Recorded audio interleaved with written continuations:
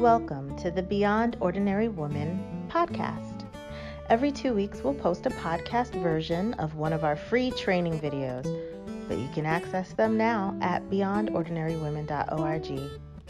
This episode or series includes downloadable information on our website, beyondordinarywomen.org. Go to Resources on the main menu and click on Podcast/Video Extras.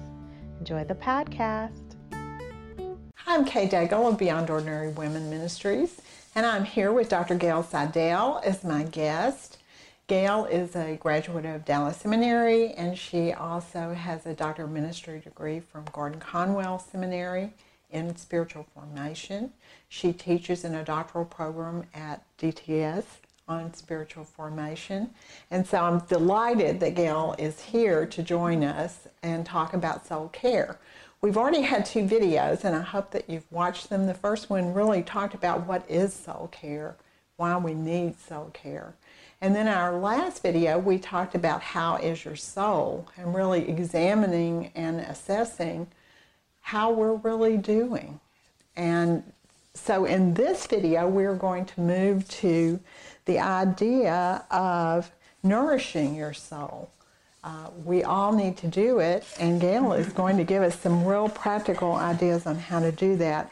So Gail, as we start, let me just say, back to the story that I told in the last video, that many of us in the church have really grown up being told we need a quiet time, we need some time with God. And yet I was doing that, and things were really not okay. So what was I missing? I mean, a quiet time is a good thing. Was I doing it wrong? Was I not including things? What would you have told me? Wow. Probably some of the things we mentioned at the end of the last video of paying attention.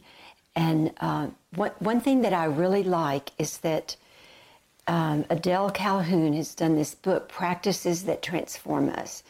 And it's built around what are you noticing you need?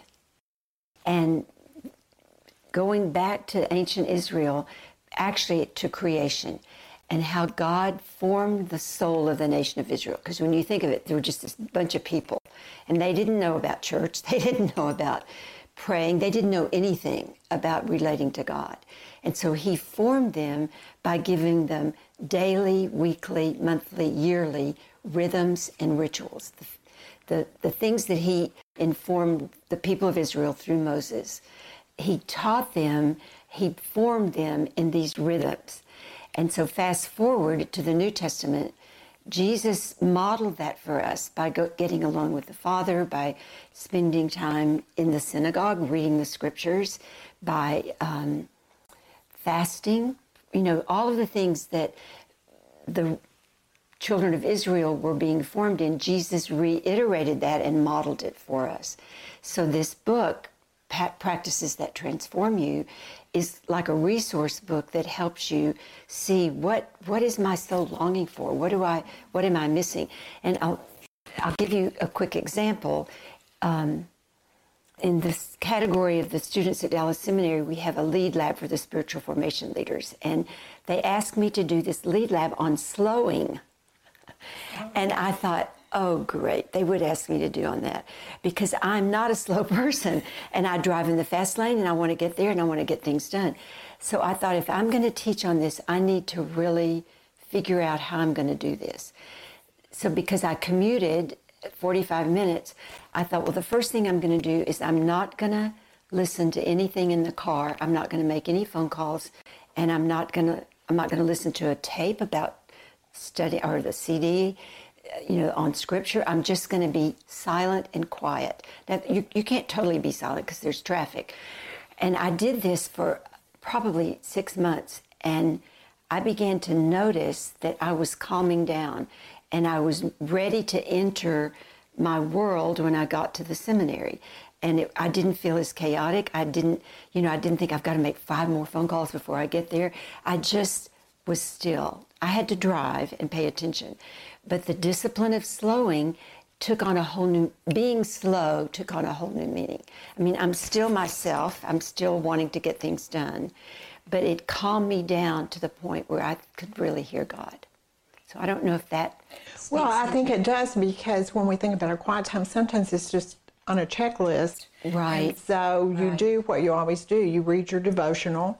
Right. You read some scriptures. Right. You talk to God about what you want him to do. Right. And ask him those your things. agenda for the We day. really do. Right. And then you're off because your day's busy, and Right. you know you've done your little thing with God, but that's it. But I think what you just described is maybe what I was mostly missing at that time, that it really wasn't just sitting in God's presence and listening for him and resting in him.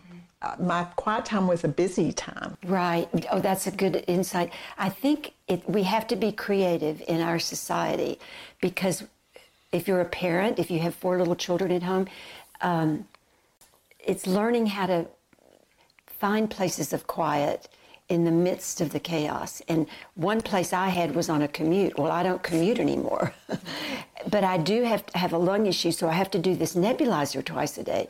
And at first I was kind of resenting it, and then I thought, oh, God is wanting me to be still with him. And it's an enforced time of quiet and stillness. So I think when we think of our whole soul,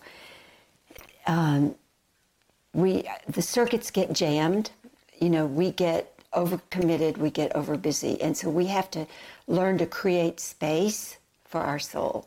It's kind of, I like to think of it as offering the soul hospitality. You know, I've been staying with you, and you've created this wonderful welcome. You know, there was water bottles, everything was ready for us. You probably cleaned your house. When I think of having guests, you know, we straighten it up, we puff the pillows, we make sure all the magazines are straight, and you know, all the things that we do when we have guests. In a sense, we need to offer the soul hospitality, where it's not on the run, but we've created some space. Maybe it's 15 minutes, maybe it's 30 minutes, maybe it's sitting on your porch, maybe it's driving to a park, you know, but just making sure that it's an intentional period of time that we get away with the Lord and listen. Just be still and listen. So are there other things to incorporate to help us really nourish our soul? Well, I think going back to how God formed the soul of Israel, there's a really interesting book called The Anatomy of the Soul, which is a Christian psychiatrist, and he has married the spiritual disciplines of prayer, Sabbath, reading the scriptures, a lot of the things that Adele Calhoun in her book talks about. He's married that with the study that Daniel Siegel, who is a neuroscientist, has done, this new information on the brain. And the brain has emotional pathways in it that can be changed and formed. And so that gave me such hope. You know, we get in negative patterns, and we get in bad habits of the way we think about ourselves or about other people. And so the spiritual disciplines have given me an opportunity to think about what do I need help on here? And maybe it is slowing, maybe it is learning to be silent, maybe it is examining, maybe it's spending more time in God's Word. Whatever it is, that it's soul nourishing, not a busy time, you know, where you're... Right. And so what you're saying is there's no really one size fits all on this. And your personality may lend itself to different spiritual disciplines that work better for you than they do for me. But we all need quiet. We all need time to listen. You know, we can get all frustrated and worried about, can we get this done? But we just need to remember that Jesus is our soul shepherd. And he promised in his word, what he has begun in us, he's going to finish.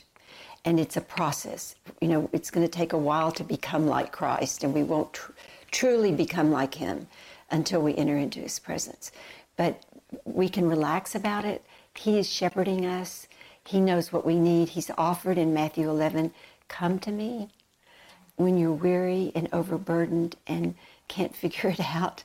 Just let me nurture you and nurture your soul. So it's a great reminder. I'm so grateful for him and for his presence.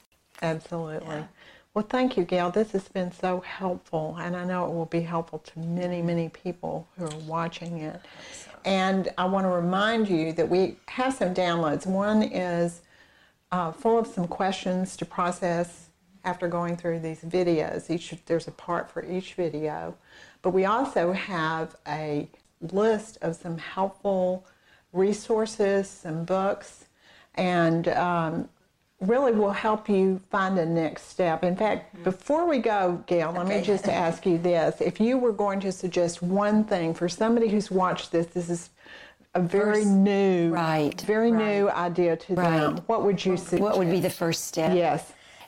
I think before you go to bed tonight, I would just take 5 minutes, 10 minutes, and just ask the Lord to show you what is going on with me.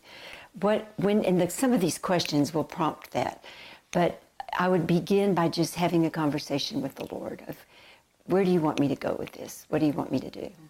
Great, thank you. We thank you for joining us for this video series, and our ministry is here to follow up with you. If you want someone to pray with you, if you have further questions, if you just feel like you need more help, please contact us, and if I can help you, I will contact Gail, and she will be glad. And I'll tell you some books to read. Yes, Gail will be happy to give you a pointer to the next step and the next steps. Thanks for listening to the Beyond Ordinary Women podcast. You can find more podcasts and information about women in leadership by going to beyondordinarywomen.org. This podcast was produced by Beyond Ordinary Women Ministries. Our production team includes Evelyn Babcock, Kay Daigle, Kay Halligan, Deborah Herring, Sharifa Stevens, and John Sparks. Theme music, Back in Stride by Don Miller, used by courtesy of Christine Miller.